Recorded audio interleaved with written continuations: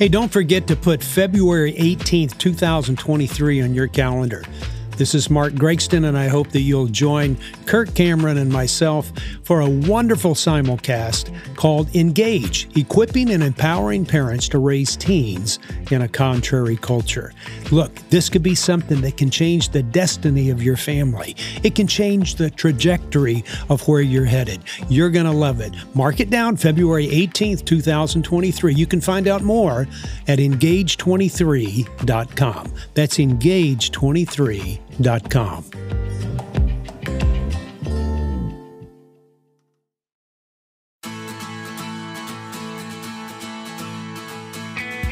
Welcome to Parenting Today's Teens, a daily podcast that provides stories, insights, and wisdom to help you as a parent gain a deeper relationship with your teen.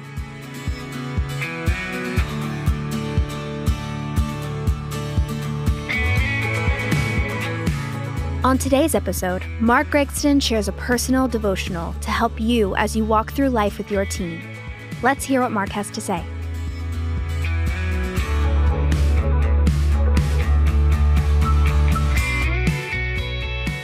Yeah, every time I mention losses in a presentation, some parents always ask me the question, well, what if I can't pinpoint my child's losses? You know, because we want to say, hey, wait, this is why my child's messed up. This is why my kid is doing the things they're doing, because this happened in their life at a certain stage, and ever since then, they've just been a mess. I was meeting with a young lady the other day, and I came quickly to understand that somewhere along the line that she'd had something happen to her in her life, and she was a mess, and she shut down, and she's shy, and she strays away from people, and I was talking to her mother, and I said, I get the idea that something happened in middle school or junior high or somewhere around that 14, 15 age, something happened. And she goes, it did. She was going to a Christian school, and a group of boys put together a list of the ugliest girls in the school, and she was number one on the list. And it was passed around. And even though the boys got in trouble and were suspended and disciplined, and this little girl's never gotten over it. And when somebody says, well, I wish I can pinpoint it somewhere, well, that's something you can put your finger on and say, this is what has affected this young lady. But sometimes you can't find those things. Sometimes it's not as easy as a death of a parent or death of a friend or some traumatic incident somewhere or some comments that's being made. And I usually ask parents, I go, hey, wait, let me ask you this. Did you have losses during, your early years? And most of them say, well, yeah, I did. And I said, did your parents know about them? And most of the time they say, no, they didn't. And I said, could you perhaps not know everything that has happened to your child? There may be some things. Jan's parents, my wife's parents, never knew of her sexual abuse, even though it happened for 7 years, by a grandfather. The losses may not appear to be significant or remarkable in one way, but remember when your child used to come to you and tell you, hey, Sally said I was stupid, and you countered it to reassure your child, no, you're not stupid. You probably said, don't listen to Sally. She doesn't know. Or you might have said, hey, sweetheart, that's not true. You're one of the smartest people I know. Now jump ahead a few years to junior high, middle school. Does a middle school child still tell you those comments from other kids? Probably not. And you know why? It's because kids begin to believe some of those comments, and they won't come to us, so we have to go to them. We must enter their world, ask what's going on in their lives, and uncover the hurt and the pain they're experiencing. Chances are your child has experienced something. Another situation where kids experience loss is divorce and remarriage. And this isn't a condemnation or telling anybody they're wrong, or I'm not going into that. I just know that there's happenings in a child's life that causes pain. And so many step-parents don't understand why they're not accepted by the new stepchildren. Often, I find it's because the step-parent represents the loss in a child's life. A step-parent means the dream of parents getting back together is gone. It means the loss of bounding into the single parent's bedroom and plopping down on the bed. Now there's a stranger there. Sometimes it means a child loses a house, a school, and friends if the step-family moves. Or the new stepmother gets frustrated as she tries as hard as she can to connect with the new kids, and she can't bridge the chasm between anything that reminds her stepkids of loss. So what's a parent and a step-parent to do? You deal with the loss. In fact, dealing with the loss is more important than trying to change the behavior. Focus on the cause rather than the symptoms. There's a guy named Dave D'Amico who wrote a book called The Faces of Rage. I think it was called The Many Faces of Rage. And he says this, he said, often repressed or forgotten childhood losses tend to reemerge at significant transition points of change in an adult's life. And this shows that unresolved loss is never resolved merely through the passage of time. This is why you have people in their 40s still hanging on to things that were said to them when they were in the 3rd and 4th grade. And my comment is don't focus on the behavior, not a change of behavior. Focus on the loss, whether it's a loss of self-esteem from hurtful comments, the loss of traditional family, the loss of innocence taken, or any other kind of loss that comes into a child's life. This is much easier when losses are pretty visible, such as a death of a parent, the loss of a loved one, a breakup, a death of a friend. But it's a little harder when the loss is hidden under the surface. And whether a parent or not, if your child is acting out, you need to look hard for any loss that they're trying to deal with. For many people, that loss can be an unmet expectation. They believe things should be different than they are. They think people don't understand them, listen to them, or pay attention to them. They think life should be fair and just, and they discover it's not. And when children feel this way, they try to eliminate the loss or cover it up. They develop strong, healthy relationships to try to help them get through these times.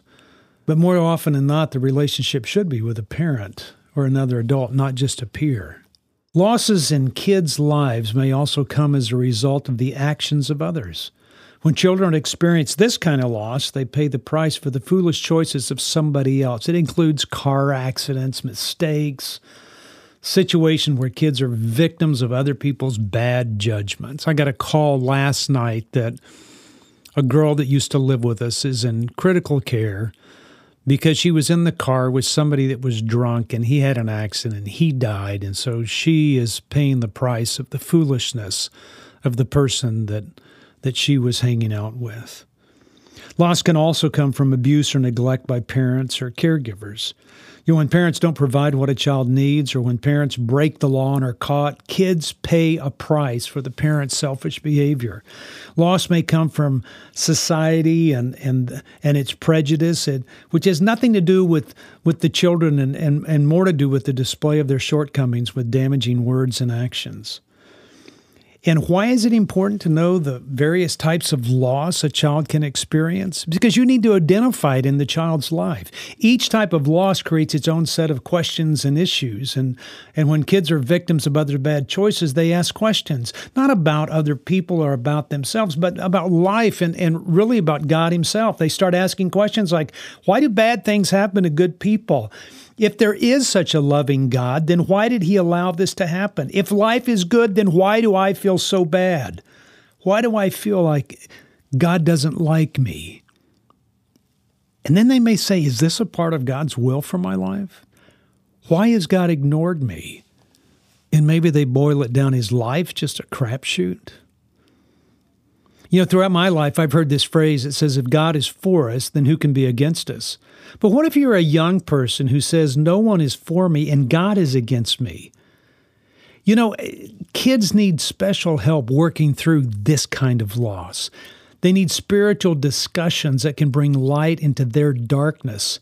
And another type of loss that kids experience all the time is dashed hopes or unfulfilled dreams or postponed pursuits. It's the kind of loss that has more to do with not reaching a goal or taking advantage of an opportunity. It's not making the team, not getting on the cheerleading squad, not being good enough to qualify for something they desperately desired. This type of loss is focused inward and usually includes shame and guilt and emptiness. And when a young person believed in and hoped for something and then realizes it's not going to happen, reality is a bitter, bitter pill to swallow. When a child begins to realize how things really are, parents might see a shutdown or a sudden shift in their child's interest. If this happens with your child, don't add to your child's burden and discourage him or her with comments like, "I told you so." "Well, you should have listened." Come alongside your child with statements like, "I know this is hard." Don't make it any less than it feels for your child, and help your child to not make any more than it really is also. And finally, some losses result from a child's life that are just out of his own, control, such as a cross-country move or a natural disaster. Avoid saying these things like, "That's just the way it is." Rather, I would encourage you to be sensitive to your child and work hard at listening and hearing your child's heart. And in these situations, your child will often feel like life is not fair and no one can do anything about it. This is the category of loss that maybe an adopted child might experience. The adoptee has no control over the loss at all of biological parents or the placement in an adoptive family. And by the way, a young person once told me this, that adoption is the only trauma where we're expected to be thankful. Debate that all you want, but this young person is expressing a loss. She was not discounting what she gained. She was just acknowledging her loss. And all of us would do well to recognize the difference between the two. Medical conditions, changes in personal appearance, and inherited afflictions can also create this kind of loss.